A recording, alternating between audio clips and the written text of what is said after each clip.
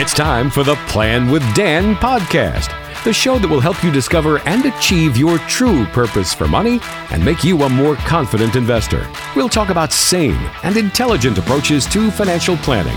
Now, let's plan with Dan.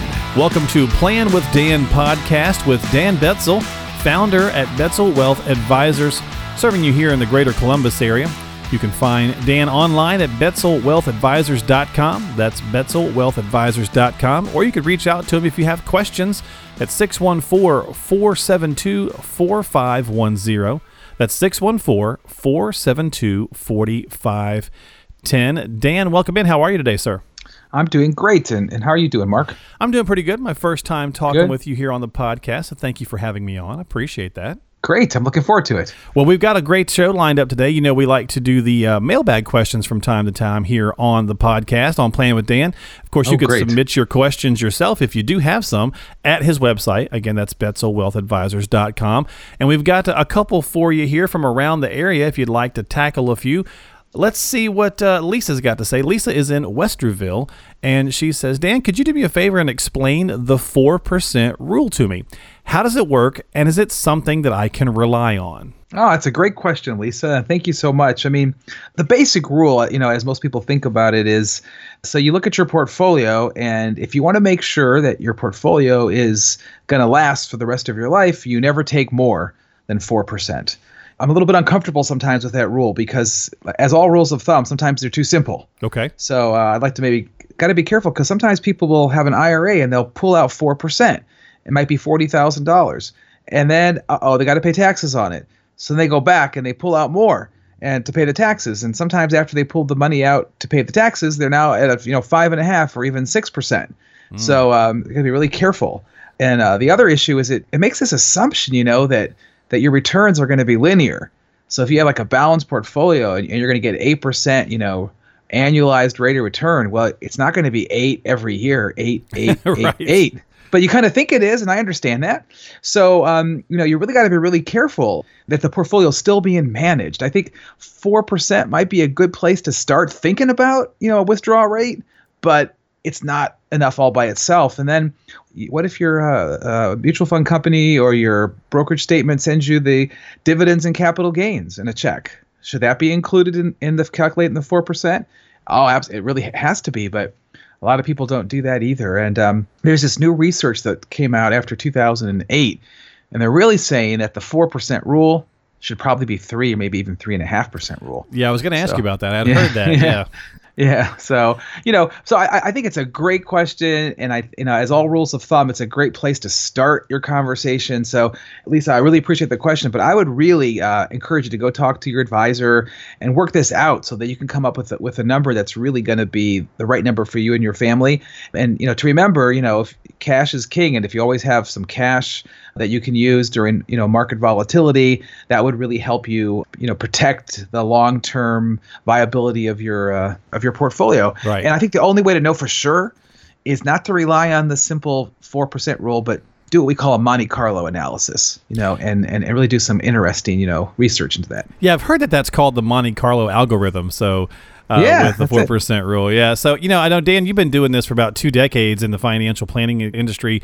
I know you're a registered financial consultant. And with the 4% rule, I did find that a lot of people have heard about this rule. It seems to be one of the more common rules that people know, but it does seem like it's maybe a little bit antiquated, as you mentioned. Maybe it's more like 3% rule now.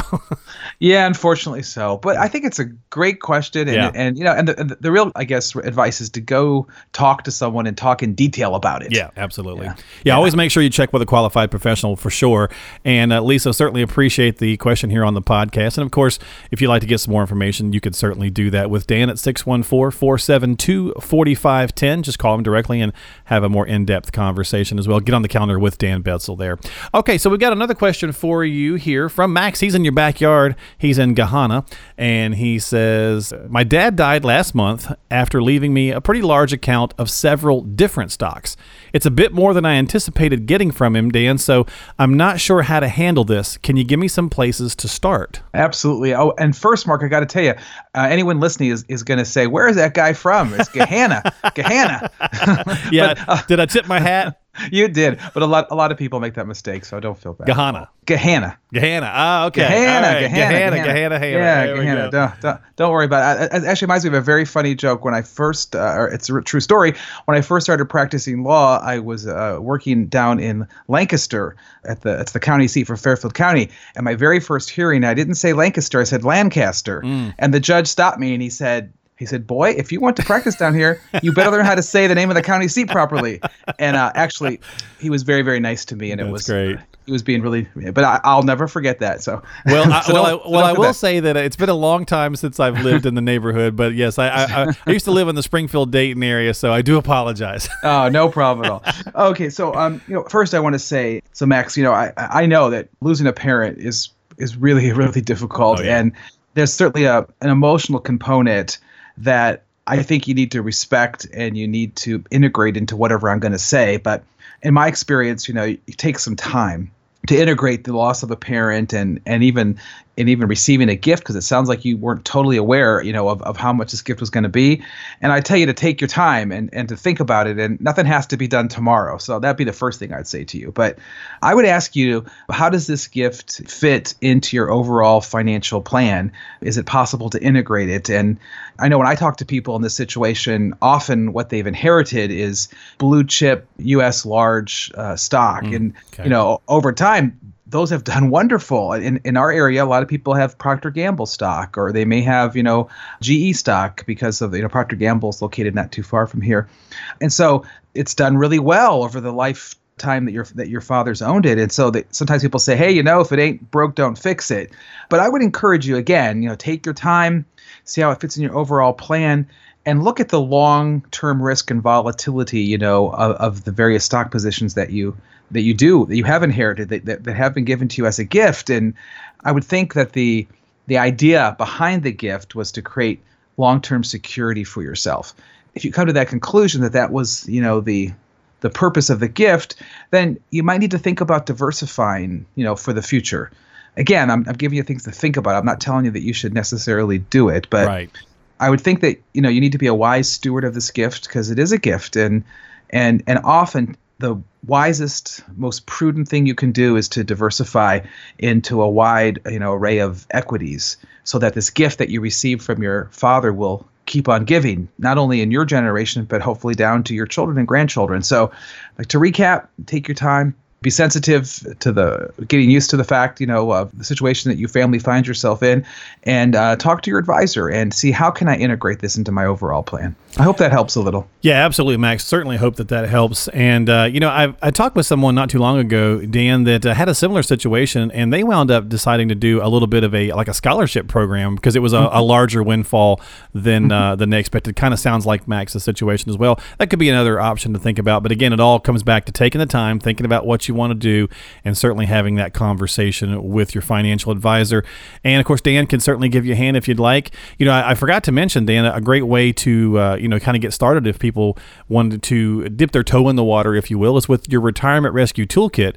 They can certainly get a hold of one of those for themselves by going to your website. You can click on the link there, and you can get one that way. Or you can just call the number here from the podcast. That's 614-472-4510. A lot of good tools and resources in that Retirement Rescue Toolkit. That's 614-472-4510. Okay, let's take another question here from Mark in Columbus. That one I know I said right. Yes, you got that one. Thank you. Yes. So let's talk with Mark. And Mark says, Dan, I'd like to meet with a financial planner, but most of the folks I speak with say that my wife needs to come in also to be part of this plan. The problem here is that she has an extreme distrust of the entire system and is very concerned about our privacy when it comes to our finances. Have you come across a situation with someone like this before? Wow, that's a tough one. It's a great question, Mark, but it's a tough one. And yeah. I have had this both in my dealings the last 20 years or so as a financial advisor, and also when I was still practicing law. But I have to say that your wife's position is somewhat understandable. There are unfortunately, many examples, of advisors and they've taken advantage of clients. And sometimes it's not even their fault. They're just simply taking marching orders from, a broker-dealer or someone that they work for. Right. So as a general rule, I understand why any advisor that you speak with wants to have you both there together because they understand that there's two parties, involved in this issue. But I would think maybe if you explained it to the advisor what was going on, it might be willing to talk to you, just individually to see if they can help your wife become a little more comfortable.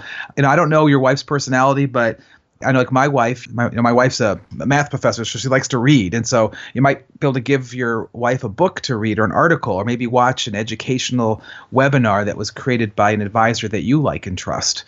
Maybe over time, that she'd be able to learn the important questions to ask to be able to determine whether this advisor is trustworthy or not. And I can understand. I really have a lot of empathy for her. It's like when you go to the doctor, you really don't know if the doctor is a good doctor or not because you're so out of your element. Yeah, and a lot of times it's a referral, right, from another doctor. So you absolutely. Absolutely. And you just don't even know the right questions to ask. So I think there's a lot you can do to educate yourself. On my website, I have what I call the 20 must-answer questions. So I think that might be a start for maybe to have your wife look at the questions. These are the questions that you need to ask when you meet with an advisor that you need to get the answers to. Also, I don't know, this is a statement against interest, which is a legal rule of evidence. So if I say a statement against interest, my own interest, you should listen to me because it has higher veracity. Maybe you should find a woman advisor. Maybe your wife would feel more comfortable with a woman advisor. Yeah. That's definitely a good point. Yeah, why? And I can understand that as well.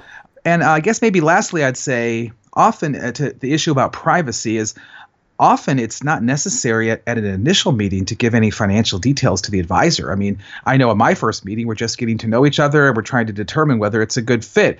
It's only at the end of that meeting that I might request, if they want to go to the next step, that they share with me some of their financial information. So, but that might also make her feel more comfortable if you were told to leave all financial data at home, because you will not be asked for it. And that makes a lot of sense. Because, so it's usually not necessary to reveal that until you've determined that this advisor is someone that's trustworthy and that you do want to work with. I hope that helps a little, and good luck.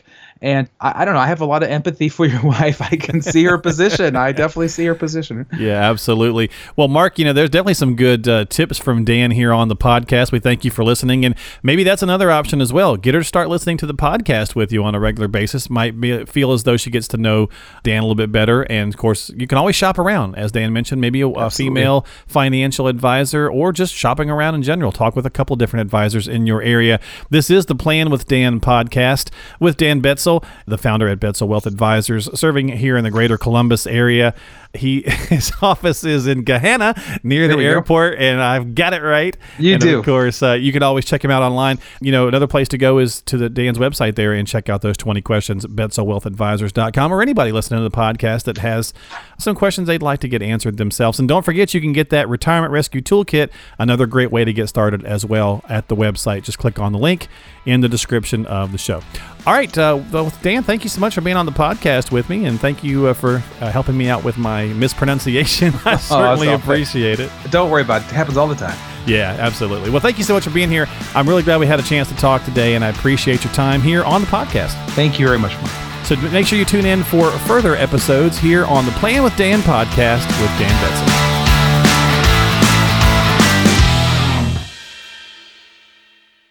Fee-based financial planning and investment advisory services are offered by Betzel Wealth Advisors, LLC, a registered investment advisor in the state of Ohio.